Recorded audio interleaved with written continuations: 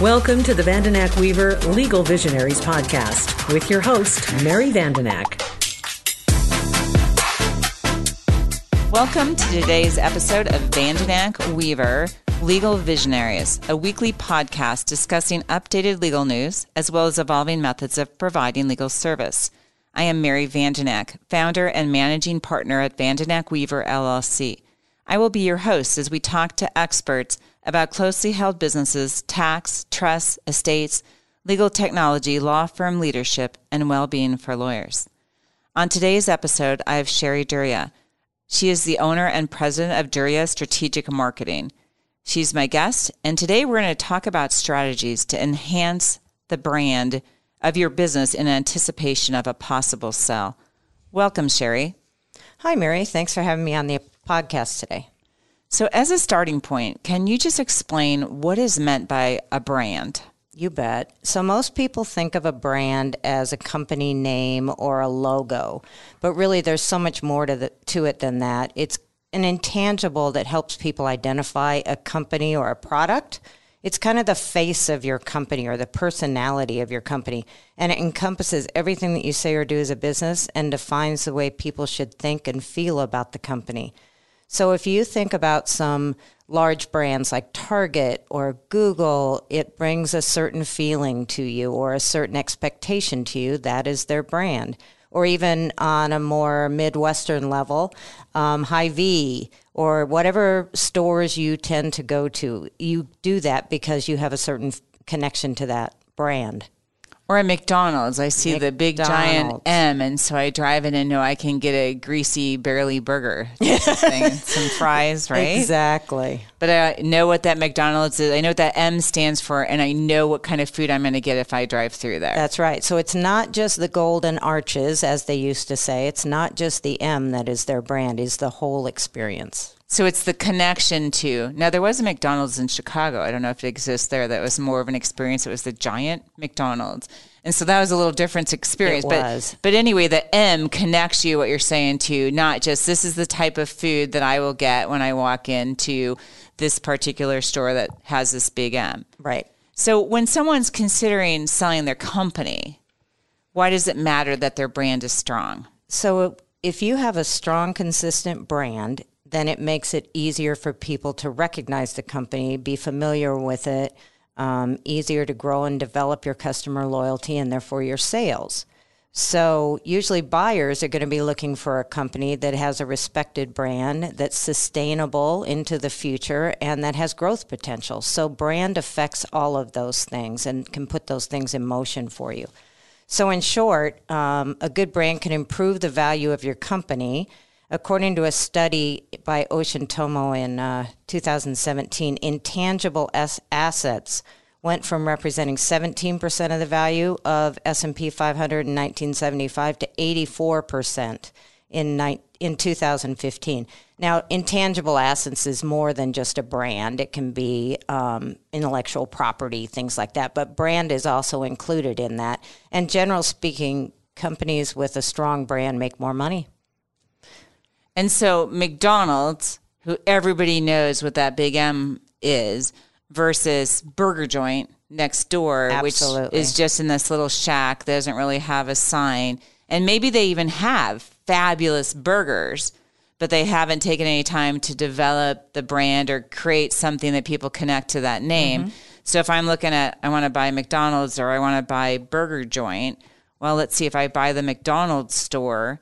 People know this, and there's probably a high volume of people that drive through. Absolutely. Most of the time. There's some little burger joints I know in our hometown where people go to that I don't think have a brand, but that's the exception rather than the rule. Yeah. In general. Exactly. And so it, like you said, it helps buyers know what they're buying, and the seller is obviously going to get more for their business, more money. So if a company is kind of taking a look at their brand, they're thinking about buying and saying, is our brand strong enough? What should they be thinking about in anticipation of selling?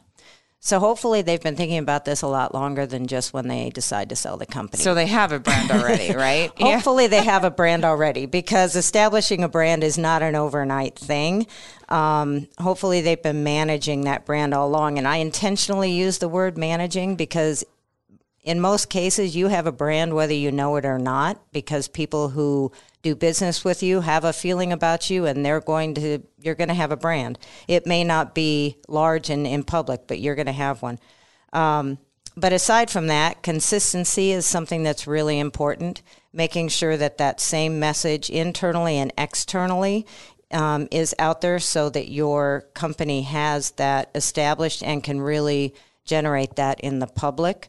You need to live that brand, if that makes sense. So not just you as the owner, but all of your employees, all of your products, everything needs to speak to that brand. And so you want employees invested in the brand. Absolutely. So that's really important. Let's go back to a point you made, is that if I want to sell my business next month, let's hope I already have a brand. Yes. But let's say I'm doing a 5 or 10 year plan, thinking about, well, at some point, I'm in my, mid 50s or something like that. And, I might want to look to exit out of this in the next 5 to 10 years. And while I've got a good business, I haven't really given sufficient attention to brand development. So how do you develop that brand in the first place? Right. So when we work with companies on developing a brand or even relaunching a brand and looking at what it should be at this point, we have an exercise we go through with interviewing and a questionnaire of employees at all levels in the company, as well as customers and maybe even non-customers if we can get them, to get different answers, to find that kind of unique element. What is a differentiator for your company as opposed to your competitors? What are your strengths? What are your weaknesses? And we look at all of that to develop, okay, this is what people are saying. These are our strengths. This is kind of what we want to do. Lots of times those results are really surprising to owners. They think they know what their brand is, and in fact, they don't at all. So establishing that and thinking about finding that differentiator is really important. From there, it's a matter of developing that unique element and finding that messaging, that look and feel, that personality that you want to put out there as your brand, and then just developing the communication plan. If a brand is already established, then it's more a matter of reviewing what you've been doing and strengthening that moving forward. And where you talk about that disconnect between the way owners perceive their brand as opposed to what it actually is. When they're going into that, say, business exit planning stage, whether maybe too quickly or they're doing a long-range plan, which is always the hope from our perspective, is that probably an important thing to identify in terms of the brand enhancement? Like your perception of your brand is a little different from what it really is. Yeah. The perception. So one of the ways you can enhance that brand is to get rid of that disconnect. Well, not just get rid of the disconnect, but also make sure that everybody is on the same page. Because like I said earlier, everyone needs to live that brand, right? So if you have employees out there saying one thing, customers out there saying another thing, and the owners are saying a third thing, it's hard to get that consistent message. So making sure that everybody has buy-in, everybody is on the same page, and moving forward with that kind of messaging.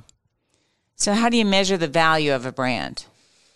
So first, let's talk about the difference between brand value and brand equity, because they are different. Brand value is a financial asset. It's what's on the company records on the balance sheet, whereas brand equity is what is the importance of a brand to a customer. So when you're measuring your brand value, you should include everything: consumer, clients, anything associated with consumers or clients, your trademarks, your licenses, your digital assets, all of that can be put on a balance sheet. So Apple, for example, in July of 2020, the company was worth $703.5 billion. The value of the brand was calculated at $234 billion. So 30% of the total value was actually brand. And, you can look at the same thing with when Amazon bought Whole Foods, for instance. They didn't pay almost $14 billion for the brick and mortar and the grocery store sales. A lot of that was for the brand of Whole Foods and that audience connection. So I'm not an accountant, so I'm not going to go through calculations on that. But on a simplistic level, it comes down to this. Company A, kind of like the burger example you gave earlier, McDonald's sells a burger. burger joint sells a burger. How much more can McDonald's get for that burger than burger joint can get for it? That's your brand value.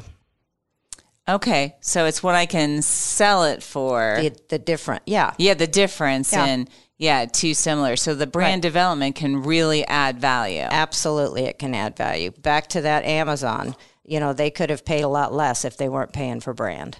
Or Apple. I can just say when I'm shopping for a product is, of course, like, okay, that's a known name, and I'm going to look at Apple or absolutely Dell or Lenovo or something like that before I look at a particular some off name that I've never heard of, Xerius or something. Yeah, the quality to expect because of the brand. And some of those other brands might be perfectly great. Absolutely. But it's just if you haven't talked to somebody who really knows that, you don't know. So if you're trying to enhance that brand before selling, are there some specific strategies that an owner company can implement? First, a lot of business owners are not marketers. They are running their business. They don't really have time. So hiring an outside expert to build a strategy may be a first step. It may not be. Maybe they're very good at that. But that's something to think about. And everyone's strategy is going to be a little bit different depending on their industry and their target audience and their budget and their location. So the main thing that you want to get your message out to your target audience, or in some cases to reinforce it. And it can be done with all kinds of different platforms, social media, thought leadership, like podcasts, speaking engagements, advertising, email, lots of different options there. Using a multi-channel approach, so not just one avenue to get your message out there is going to be important. And the repetition is key. People don't remember things when they hear it once or twice. So just making sure that your target audience is hearing the message in a number of different ways. And then knowing your message and who you're speaking to so you can develop that plan, that's also really important.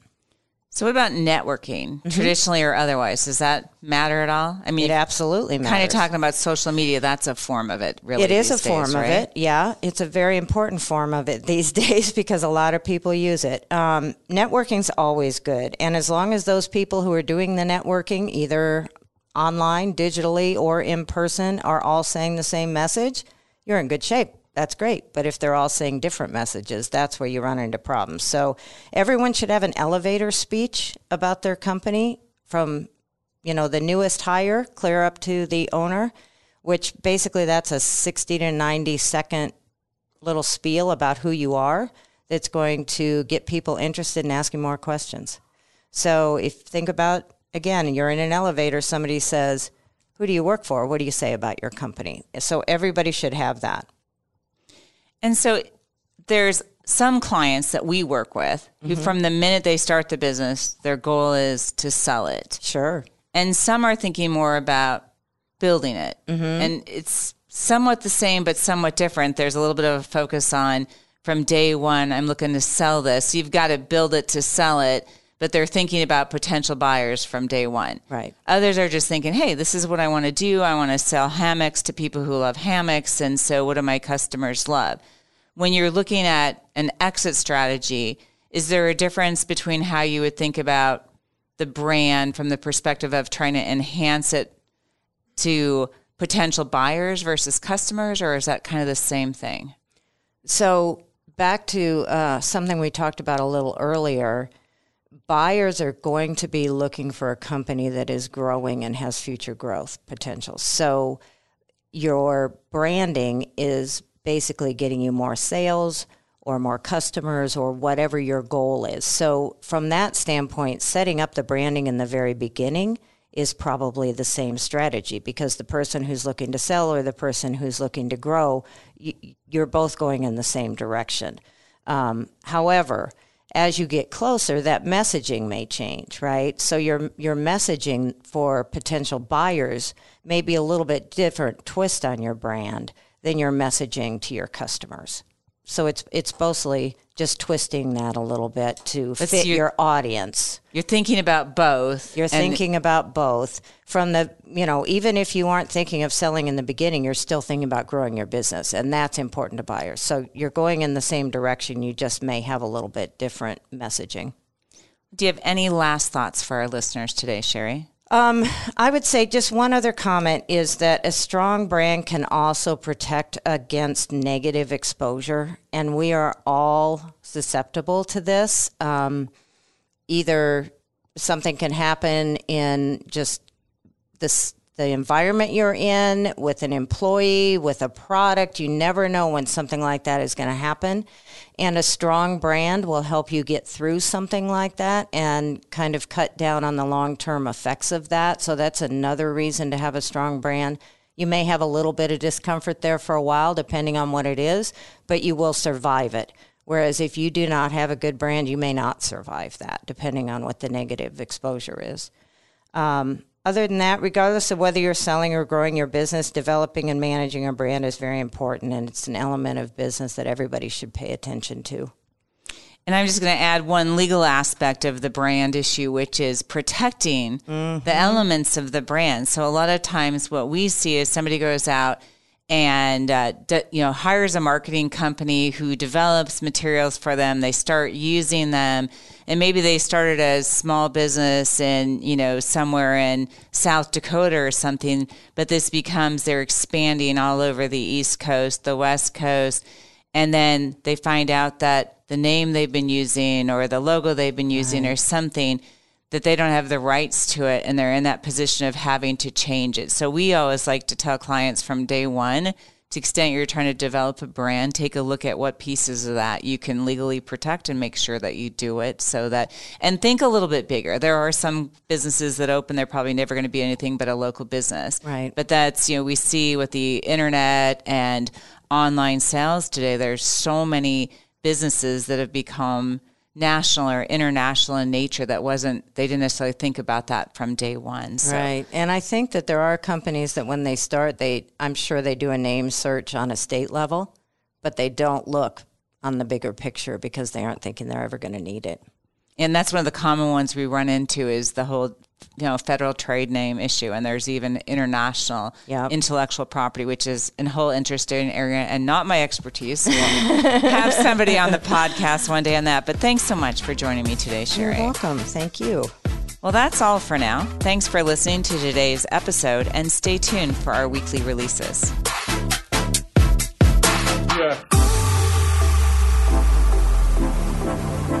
A Huda Media Production.